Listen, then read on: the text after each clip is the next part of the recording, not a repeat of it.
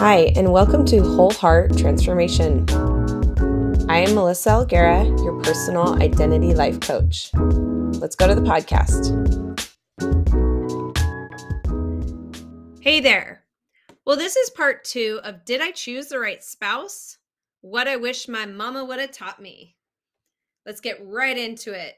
So last week we talked about some basic things like what I wish I would have been taught by my mama. And some of the things that I mentioned was, having the understanding of attachment love versus hot/new love.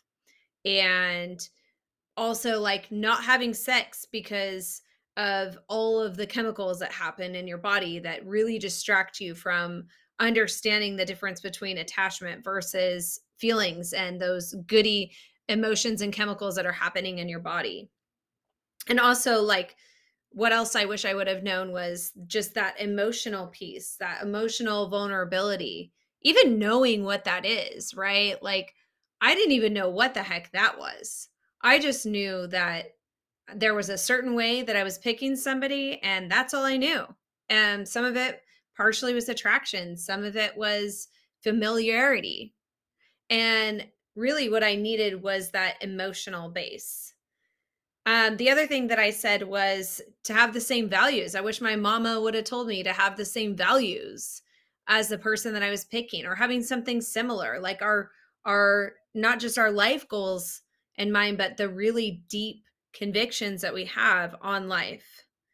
And then also waiting that time period before, I got married, spending a couple years, 3 years waiting to get married to see if this person can build secure attachment with me and if I could build secure attachment with them. Okay. So, what else I wish my mama would have taught me about relationships and picking a partner. What I wish she would have taught me, and what my parents in general, I don't want to just say my mama. And by the way, she knows about this. I actually called her and said, can I put this in my podcast? And she was like, yeah, go for it. So what I wish my parents would have taught me about choosing a partner, number 6, was to seek a relationship coach or a relationship therapist. And part of the reason why I want to mention this one is because, you know, growing up in church, we would have premarital counseling, but I got to tell you, I don't even know what the heck that is or was. I think it's like basically a bunch of people who, are pastors, and who knows if they even have a good relationship going on themselves, right? And they're trying to give us advice on how to have relationship. And I'm laughing because I specifically remember we had in fact, God bless this man, like our old worship leader years ago. He was like he wanted to be invested in us, and he wasn't our premarital counselor, if you will, pastor, if you will. But he handed us this book called The Act of Marriage. And it's all about like sex, I think. I don't know. I never even read it. It's a super thick book. But now, years and years later, after I've really learned about healthy sex, that's actually one of the most unhealthy advice. Some of that advice in there is unhealthy. And so, not to say that all of it is unhealthy, there are just bits and pieces that I read, basically about like how, men need to have sex every so often. They need to have that sexual release. Hey, which is a total lie, by the way. But these are things that we were taught, and these were sections in the book. And so that was one thing that I kind of skimmed over. Again, I didn't fully read that book. I think that book made me uncomfortable from what I remember. And I'm not a person who's uncomfortable with the topic of sex. I actually am fine chit-chatting about it quite a bit. And so and I mean like in the most healthy way. Like, I'm not talking about like in a perverse way. I just mean healthily discussing, about healthy sexuality and what it really means to get there. And so that's part of, what I wish that I would have had was somebody that could actually sit down with me and talk to me about what does it take to be in a relationship? Are you guys compatible? What makes a couple compatible? Things like that. Instead of us just going and meeting with our pastor and hoping that they can give us enough advice to where we can have a relationship that lasts. And I think that it would be so beneficial if couples could have that marital counseling long before they go to even consider marriage, or that coaching for a long period of time, several years before getting married. Because the thing is that when you get married, everything that you've had in your childhood ends up being reenacted in your marriage, which is awful. Like all the ways that you freeze or get angry as a kid and you did in your family of origin, you are going to reenact that in your marriage. It is true. And then you reenact it with your kids as well. So it's like living all your whole childhood again. Now, even if there's not the same abuse, like maybe you had abuse in childhood, maybe there's not that same thing, but you have ways of responding in relationship based on the things that happen in your childhood. So I know for us, if I could just be super raw and honest, I'm the pursuer and my husband is the one who doesn't pursue. And so he moves away. And that's a part of our way of attaching from when we were younger. He's been avoidant attachment. I've had anxious. Mostly I didn't have a lot of anxious, all completely anxious growing up. I had some secure attachment, but I also had some anxious attachment that happened later. And then in my relationship with my husband, it became way more anxious due to betrayals that happened. And so he would freeze up, I would get angry and get louder and louder, and he would freeze up even more and then fall asleep. And so these are the types of things that we should have discussed before we even got married with a therapist or a coach. That was like, to me, if I have anybody that I am meeting with now, I highly recommend to them, if you are not married yet, let's do several sessions of coaching before you get married so you can start working out those childhood wounding things before you get married. And then your partner doesn't have to pay for those things that are left unhealed. Okay. So that would be the next one. After that, I literally wish my mom would have said, or my dad, ask about their sexual history. Like, and I did do this to an extent. Okay. Um, in my mind, because of all the things that societally we're taught is like boys will be boys. And this is number 7, by the way. Um, Asking your partner about their sexual history. I just want to make that clear. I wish that I would have understood that for my future. So I did ask my husband about his sexual history. He told me some things. He didn't tell me all things. And the really hard thing about this is that because our society is so based on boys will be boys and this is just how they behave, it was like when he told me his, sexual history, I was like, "Oh, wow. Okay. Well, I guess that's probably over now because, that's just in the past." And, also putting that spiritual layer on it, giving grace to the person because, they're probably changed. But really, I mean, knowing a person's sexual history is really important. And the reason why it's important is because their sexual history, whether it's pornography use, multiple partners, hookup apps, which is so huge now.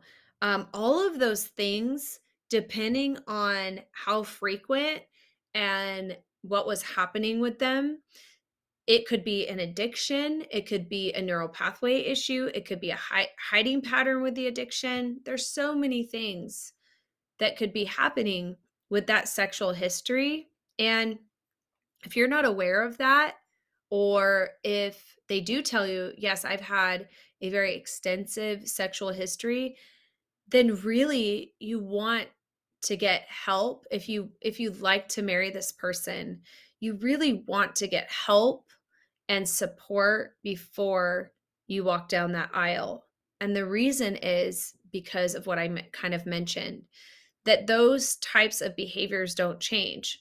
I've told my 11-year-old, I've said to her many times, whatever patterns you're starting right now, whether that's avoiding or hiding, um, all of that can actually start your path down a very painful journey in your relationships. And we even talked about sex. Like, I've talked to my daughter about sex quite a bit because I really want her to understand what it was made for. And what it was made for, and I say this, and I've said this many times, is out of the birth, out of connection. It is not for connection, it's from connection that we have sex. And, even explaining to her what happens inside your body when you're making out with somebody and you get those feely goods, downstairs. It's like, this is real. And when we haven't had the teaching about what sex is for, and then we've had unhealthy ways of being sexually as a young person throughout our adult life, all of those things, all of those interactions sexually, all of those beliefs and neural pathways, they carry on throughout the marriage. The marriage will not fix that. It's like kind of like if you heard my husband's story, he said he believed that marriage would fix his issue. He thought being married to me would stop the issue. And just like me, I believed by getting married, that would fix my deep pain and aloneness, and it didn't. And so there were these unhealthy concepts and beliefs that we had about marriage and sex that carried over and caused a huge eruption and ripple effect because we didn't deal with those sexual issues, that sexual brokenness before we got married. We both kind of uh, subconsciously, and never talked about this, believed that the marriage would fix those deeper issues. And kind of like what my husband said in his testimony, his sharing, his story, that you can't fix, a marriage cannot fix shame. It actually exasperates it. It makes it like it puts a bigger spotlight on the shame. And so then you have to hide it even more. And so, because of his sexual brokenness and his shame around that sexual brokenness, he had to cover it and hide it even more. A lot of the stuff that he was doing really was reenacting the way he was with his family. If you heard his story, you would hear he was doing the same, basically the same thing. He was afraid of disconnection, and he had this behavioral pattern of how he used sexuality, and he was so afraid of disconnection from me, from his parents, that he didn't want that to be known because it would cause further disconnection from those that he loved.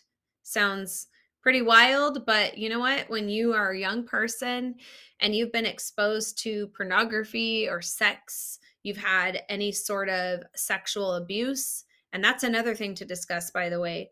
All of that distorts your thinking. All of that distorts sexuality for you. And here's another quick little piece for you to kind of understand. So, some of our core emotions um, link with lots of different things. And one of our core emotions is excitement. And when you are young and excitement is also aroused with sexual excitement. Like, let's say you're young and you're a child basically, and you are exposed to pornography, or you've had some sort of sexual abuse happen to you. Well, what now happens is sexual excitement and excitement become linked, and it also becomes linked with disgust and shame. And so when you are excited, like sexually, it's also built in with shame and that disgust. Now, most people don't understand that. They just know that they're having that excitement, but it has to be in this certain way. And so, one of the amazing things that my husband has said to me many times in our discussions about his sexuality was his awakening was awoken with disgust, his sexual awakening. It became this imprint. And so you can't stop going back to that when excitement happens, because now it's linked with that sexual excitement and the disgust. They're all linked and paired together. And when that happens, the only way to undo that is by bringing that into relationship and undoing that, really getting in there and undoing that. And if you don't know anything about that, or you don't know how to unlink that from your sexual history, then you're going to go into marriage and you're going to think that marriage is going to fix that or solve that issue. And it will not, because the only way you can fix that is by going in and unpairing that disgust with the excitement that's happening. I hope that makes sense to you. And I know that was a lot of information, but it is so important and vital to understand what happens to us when we have sex before our brains are developed enough to even understand what it's for, or we've learned sex from pornography or from sexual abuse. It is so important to get help to unlink and detach all of that disgust and sexual excitement and excitement from each other. So that way, when we do enter a relationship with the person that we love the most, we can do that in a healthy way and build from a connected space where that person really knows us. And that way we can have sex in a healthy way. Okay. So that's number 7. Number 8, what I wish my parents would have told me. I wish that my parents would have talked to me more about boundaries. I actually really didn't know much about boundaries. Boundaries, I had internal boundaries, right? Like I had internal boundaries, like I wouldn't go out and have an affair myself. I wouldn't do certain things that would cause harm to my family. Um I wouldn't do this or that because I had internal boundaries. But when it came to how other people treated me, I kind of lacked in some of that. Now, not fully, but I did lack to a degree. And so, one of the things that I lacked was by helping other people. I mean, I would spend hours on the phone just helping people. And then I would get so mad because I would spend all these hours on the phone, and then those people wouldn't take my advice, you know? And I had no concept of boundaries. And after I really learned boundaries, I felt so empowered. And boundaries are empowering. They help you feel safe within yourself. They help you feel empowered. They help you to have healthy relationships, healthy lifestyle. And I really wish I would have been taught this early on. I think that I could have done a lot better in my partner choosing if I had had boundaries. I probably wouldn't have tolerated some of the things that I did. I probably wouldn't have justified some of the things that were being said about, my husband. I probably wouldn't have married him. I would have said, you know what? Get help first. I love you, but like you need to get help first. And I know that even sounds crazy to some because, I've always been a person who loves the underdog, loves the person that people don't want to deal with. I've always spent many hours being in relationship with those people and loving on them and wanting to help them. And so for me, That would have been my normal. If I love you, like, I want you to get help, I want you to get better. Does that mean that we'll get married? Maybe, maybe not. If you choose to get help and you change and you become like how you were actually designed to be, then that might be a possibility.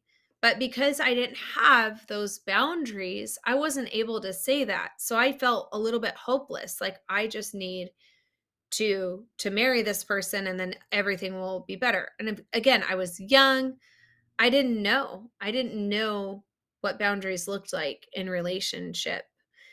And really, I didn't even know what that could look like in a marriage relationship. I just thought it was, "Oh, this is how it is, and I just have to tolerate it until I die." How horrible that was, that place.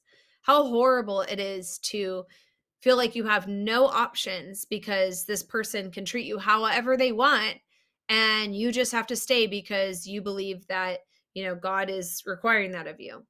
Well, after a lot of betrayal, I began to realize, wait a minute, that actually wasn't the case. That God did give me choices, He did give me boundaries, and I just wasn't aware of that. Okay, so that's number 8. And lastly, number 9, which kind of goes with boundaries, but I feel like this one just kind of needs to be put out there on its own. So, what I wish my parents would have told me before choosing a partner, or I kind of like what my mama would have taught me, um, was what I will and will not tolerate in marriage. And if we could even just for 1 second take off the big stuff off the shelf. I mean, I talk to women all the time, including I've been through this too, where there is like, you know, the wife is taking care of the kids, they're cleaning the house, they have a job, and the husband's coming home and he's just coming home and he takes out the trash. And that was my life for a really long time. I remember like years ago, I used to be a hairdresser and I did wedding hair and makeup. And I would go for a whole Saturday. And I had a booming business at this point for hair and makeup because where we live is wedding central. And so my business was booming and I was crazy busy on the weekends doing weddings and it was good money. And I would come home and, you know, the house would be a disaster and the kids wouldn't even be ready for the day. And at that point, I'm wanting to go out and play because I'm dressed up and ready to go. Um, and I remember just being so mad about it. And I had wished that there was another way to, you know, not tolerate that anymore. And as I've grown, I realized because for the longest time I thought I must be the problem, right? Like cuz every woman deals with this is the conversation that every woman is talking about. We're having these same, conversations over and over and they're similar and different in different ways. And I had realized, "Oh my gosh, I literally did not realize that like these were character deficiencies in my partner." And I didn't even know what character deficiencies were.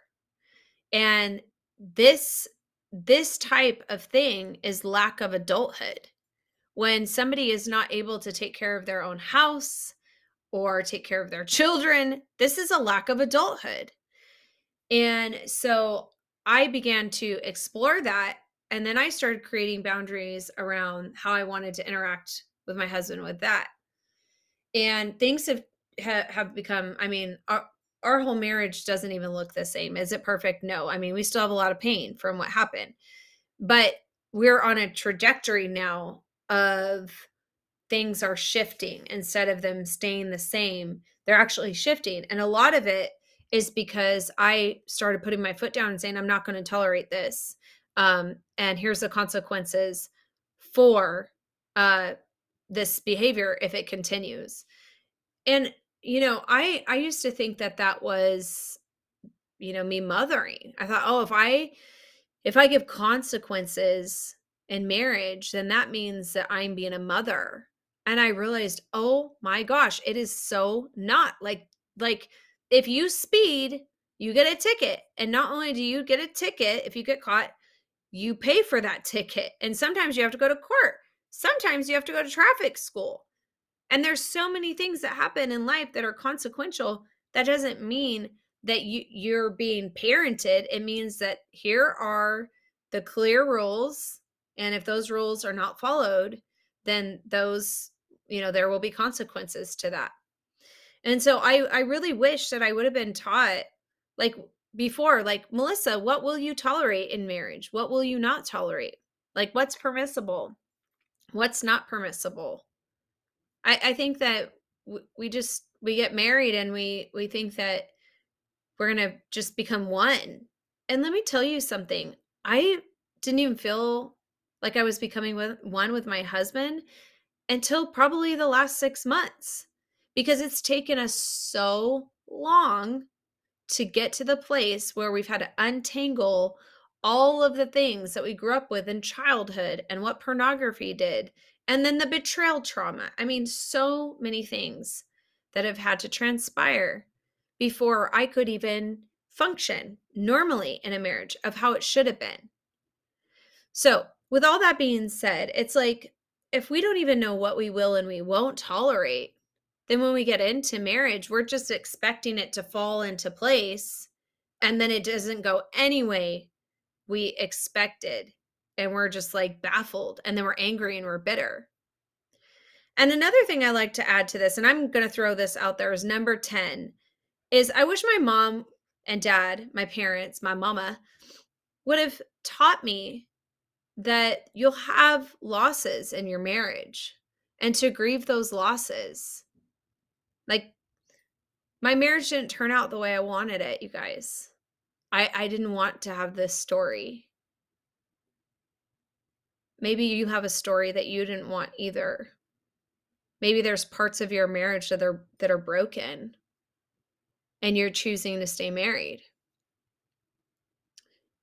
Those parts of your story and your marriage have to be grieved in order to build something new. And I wish that I would have known that grief is a part of marriage. Not just necessarily like, oh, he might have died. No, I'm talking about literal grief for the losses that you've had. A lot of us women were taught that Disney, way. A lot of us were taught Disney porn. It's going to be fantasy and it's going to be amazing and he's going to rescue us and we're going to ride off into the sunset. That didn't happen, you guys. I don't know one person that happened to. So it's a huge loss. And with that loss, we have to grieve.